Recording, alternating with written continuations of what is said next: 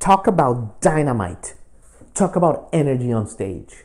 Talk about explosive rock concerts that you will never forget. When you look at all that in the dictionary, you're going to find High Waisted, the band led by Jessica Louise Dye and Jonah Bernstein.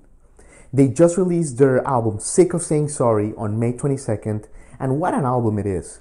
It is their sophomore album, and they have a really quirky 60s garage rock sound reimagined, kind of like Surfboard, Beach Boys, surf rock, but definitely with an edge. It is something that everyone should experience, not only live, but in record. It is a pleasure to welcome today Jessica and Jono a few days after they released their album, and we talked about their career, we talked about their interests. Jessica is also a blossoming DJ in the New York underground scene. Jono is a great photographer. We had a great time talking. So join us on the J-Rod Concerts podcast for this fascinating talk into a band that you definitely need to hear, High Waisted. And while I'm here, guys, let me please ask you to please subscribe to my podcast. And while you're there, click on the 5-star button. It really helps a lot with the iTunes algorithm. So, ladies and gentlemen, this is High Waisted.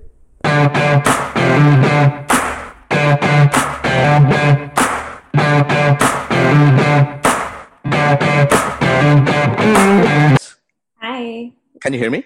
Yes, I think everything's loading. Hey. Hey. Okay, Jono, how you doing? Good. How are you? Good. Can you hear me? See me? Yeah. All good? So. Yeah. Perfect. Happy Memorial Day. What a weird Memorial Day. Yeah. Prevent. Absolutely. Oh, man. How are you guys doing? Thank you so much for your time, Jess and Jono. Of course. Doing pretty good. Just kind of slept in a little bit because it's a Monday where no one's working, and getting to it. Sure. I mean, first of all, congratulations, guys, on a fantastic new album.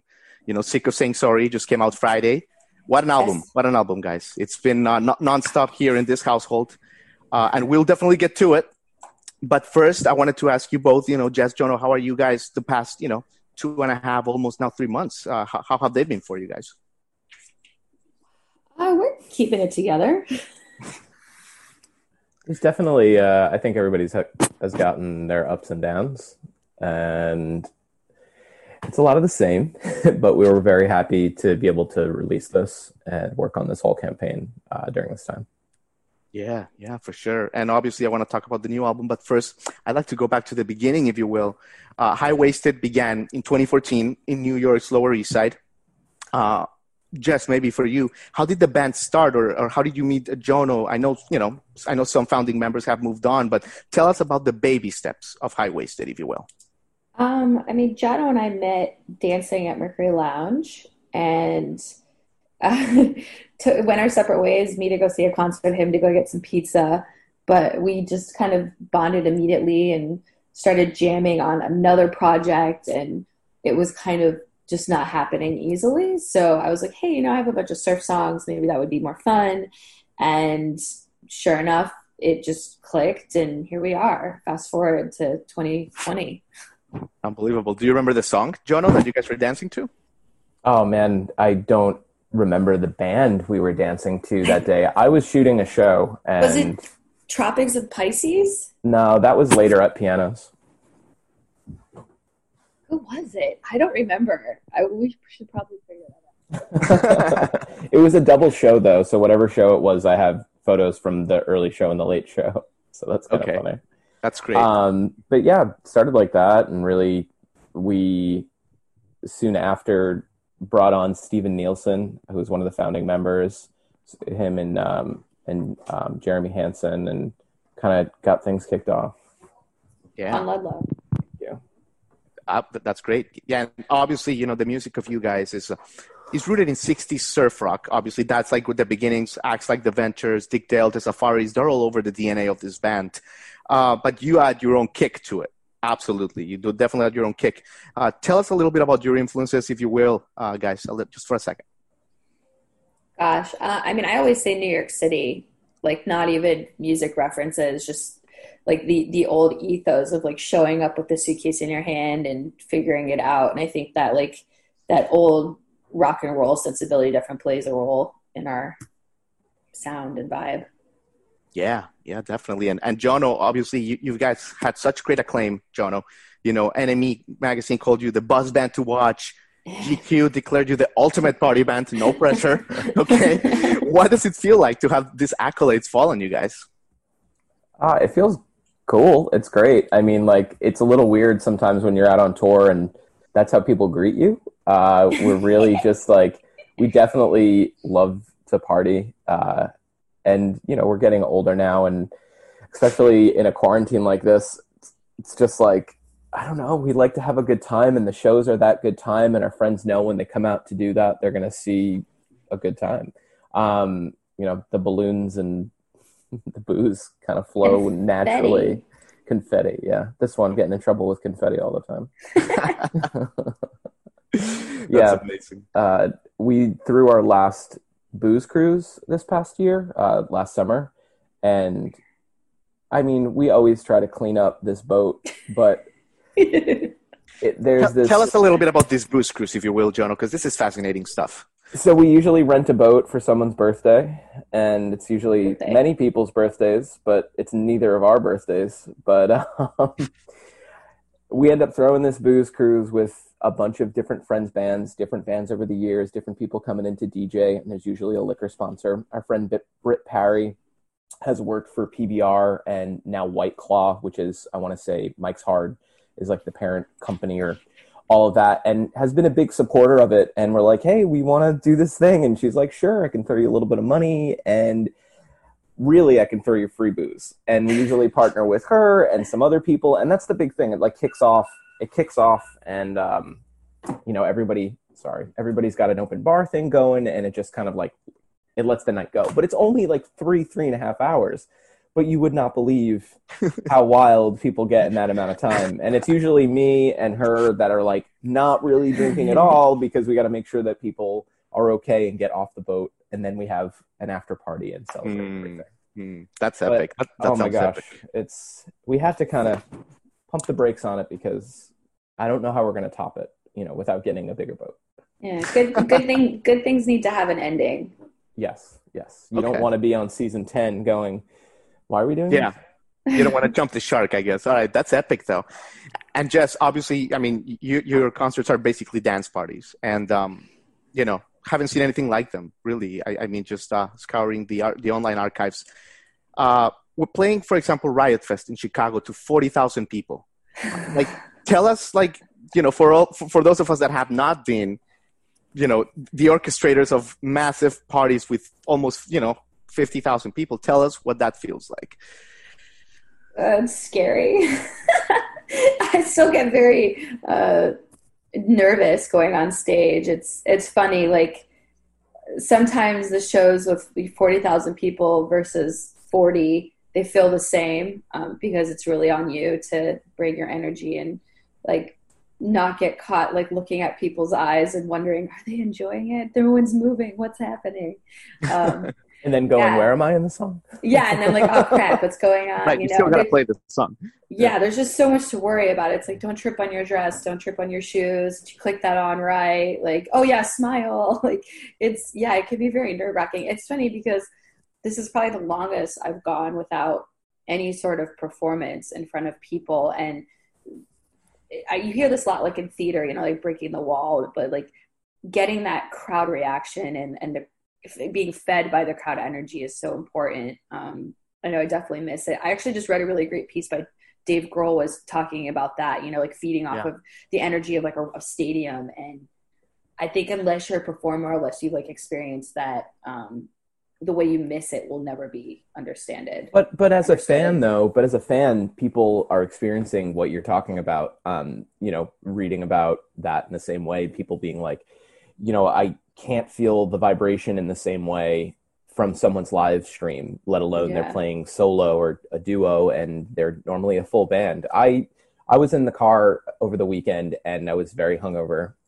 We celebrated our album release on Friday night and I went pretty hard, just a few of us over here. And I'm sitting in the car and I had to turn up the radio as loud as I possibly could because I feel like I haven't felt that in quite some time.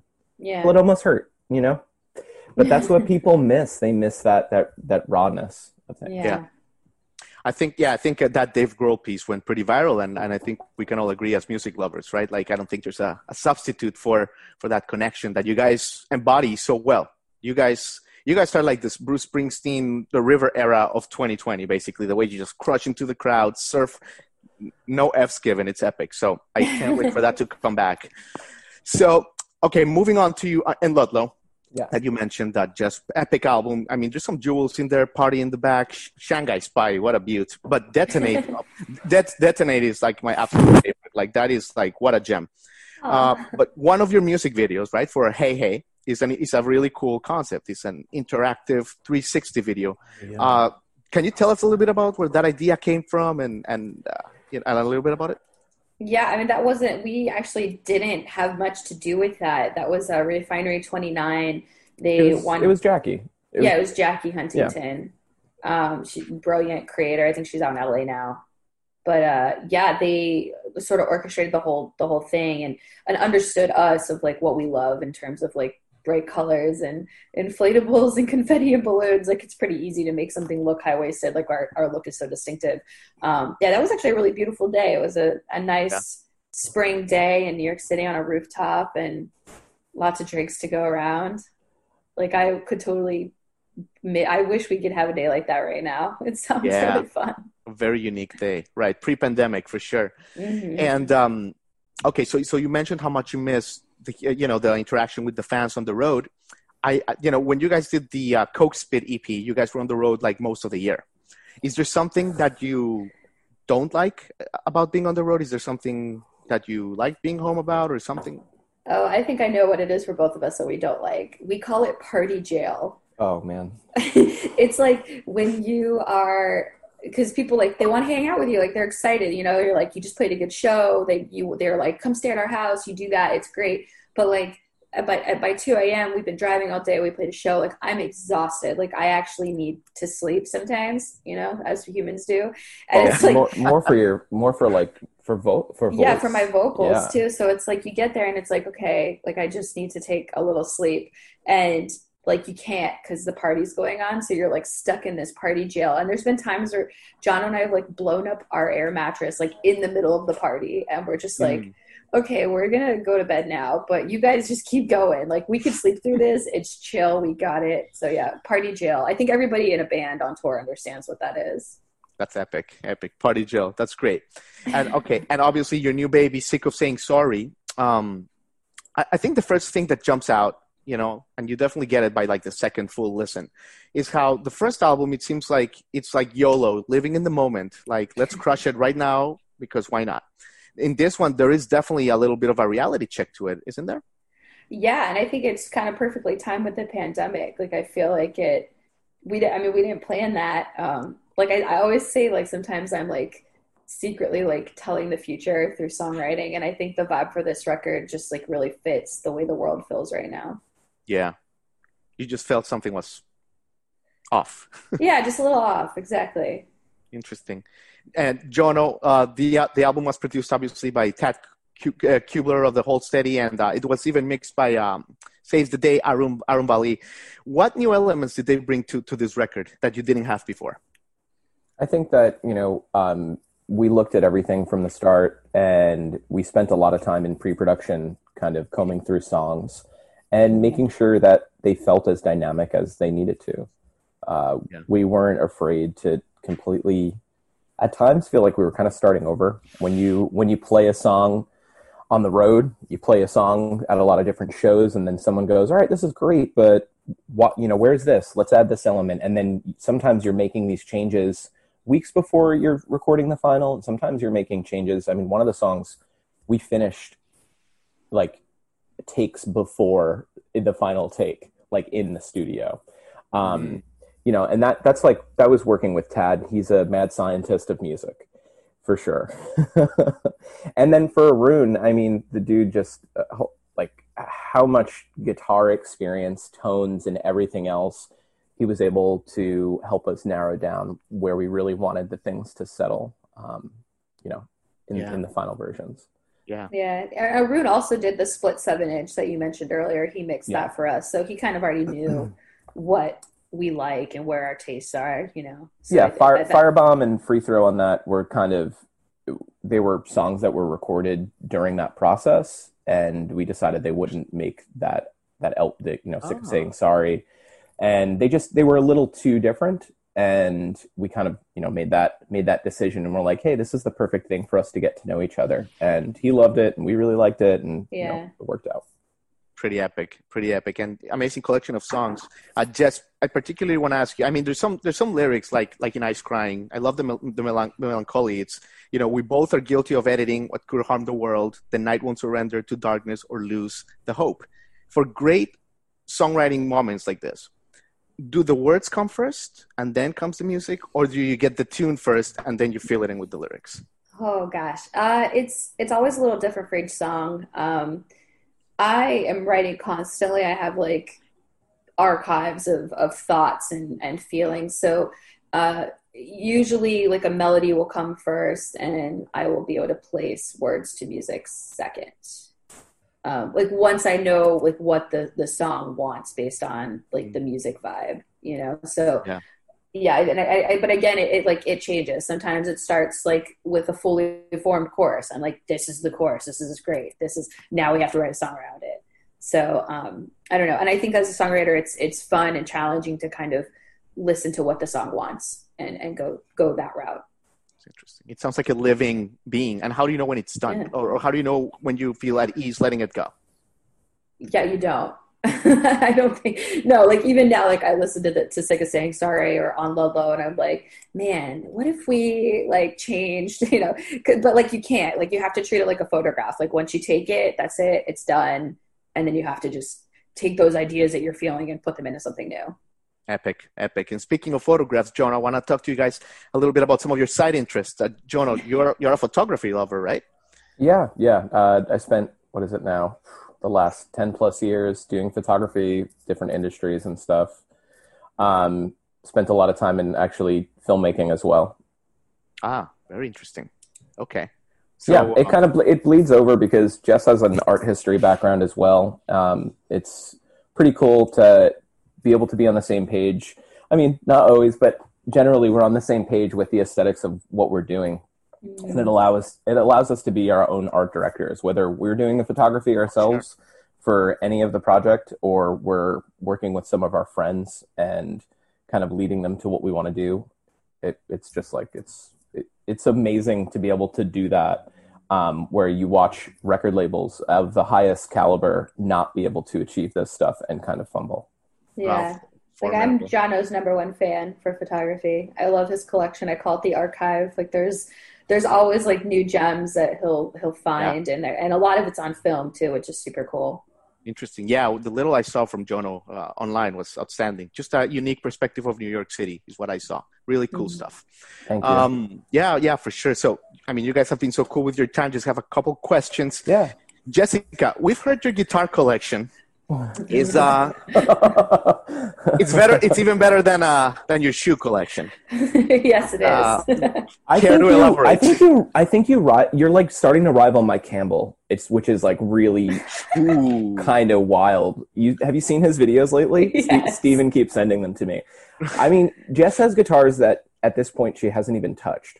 It's bad. What year Mustang was that you picked up? And it's just sitting in the studio. I don't remember. I don't even know. It was pretty. I bought it. It's those situations where like you have to have the philosophy of like never sell gear, and then also never turn down a bad deal, even if you can't afford it. Sorry, never turn down a good deal if you can't afford it, because you'll look back and be like, why did I do that? Yeah, exactly. I have a guitar that got away. There's one Jazzmaster I wish I had not sold, and I sold it to a buddy who plays it and tours with it. So it's having a great life. But I tell him all. I miss you. I tell him all the time, like, if you like, just give it back. Just sell it back to me. I'll pay twice what you bought it for me for. So, That's fascinating. That's yeah. fascinating. So they have their own room. Or actually, you live in their house. How does that work? Yeah, no, I mean, they technically, like, between Jono and I are both, like, caretakers for them. Like, a lot of them, Jono has, like, a house with a studio in it that we record and rehearse out of, and a lot of them live there. Thank you, Jono, for taking care of my babies. And then some are in my apartment here. Like, they're all over the place. Like, in New York, it's not a lot of storage, so I'm scattering them about. We've got vintage gear because we love how that stuff is constructed. We love how it sounds.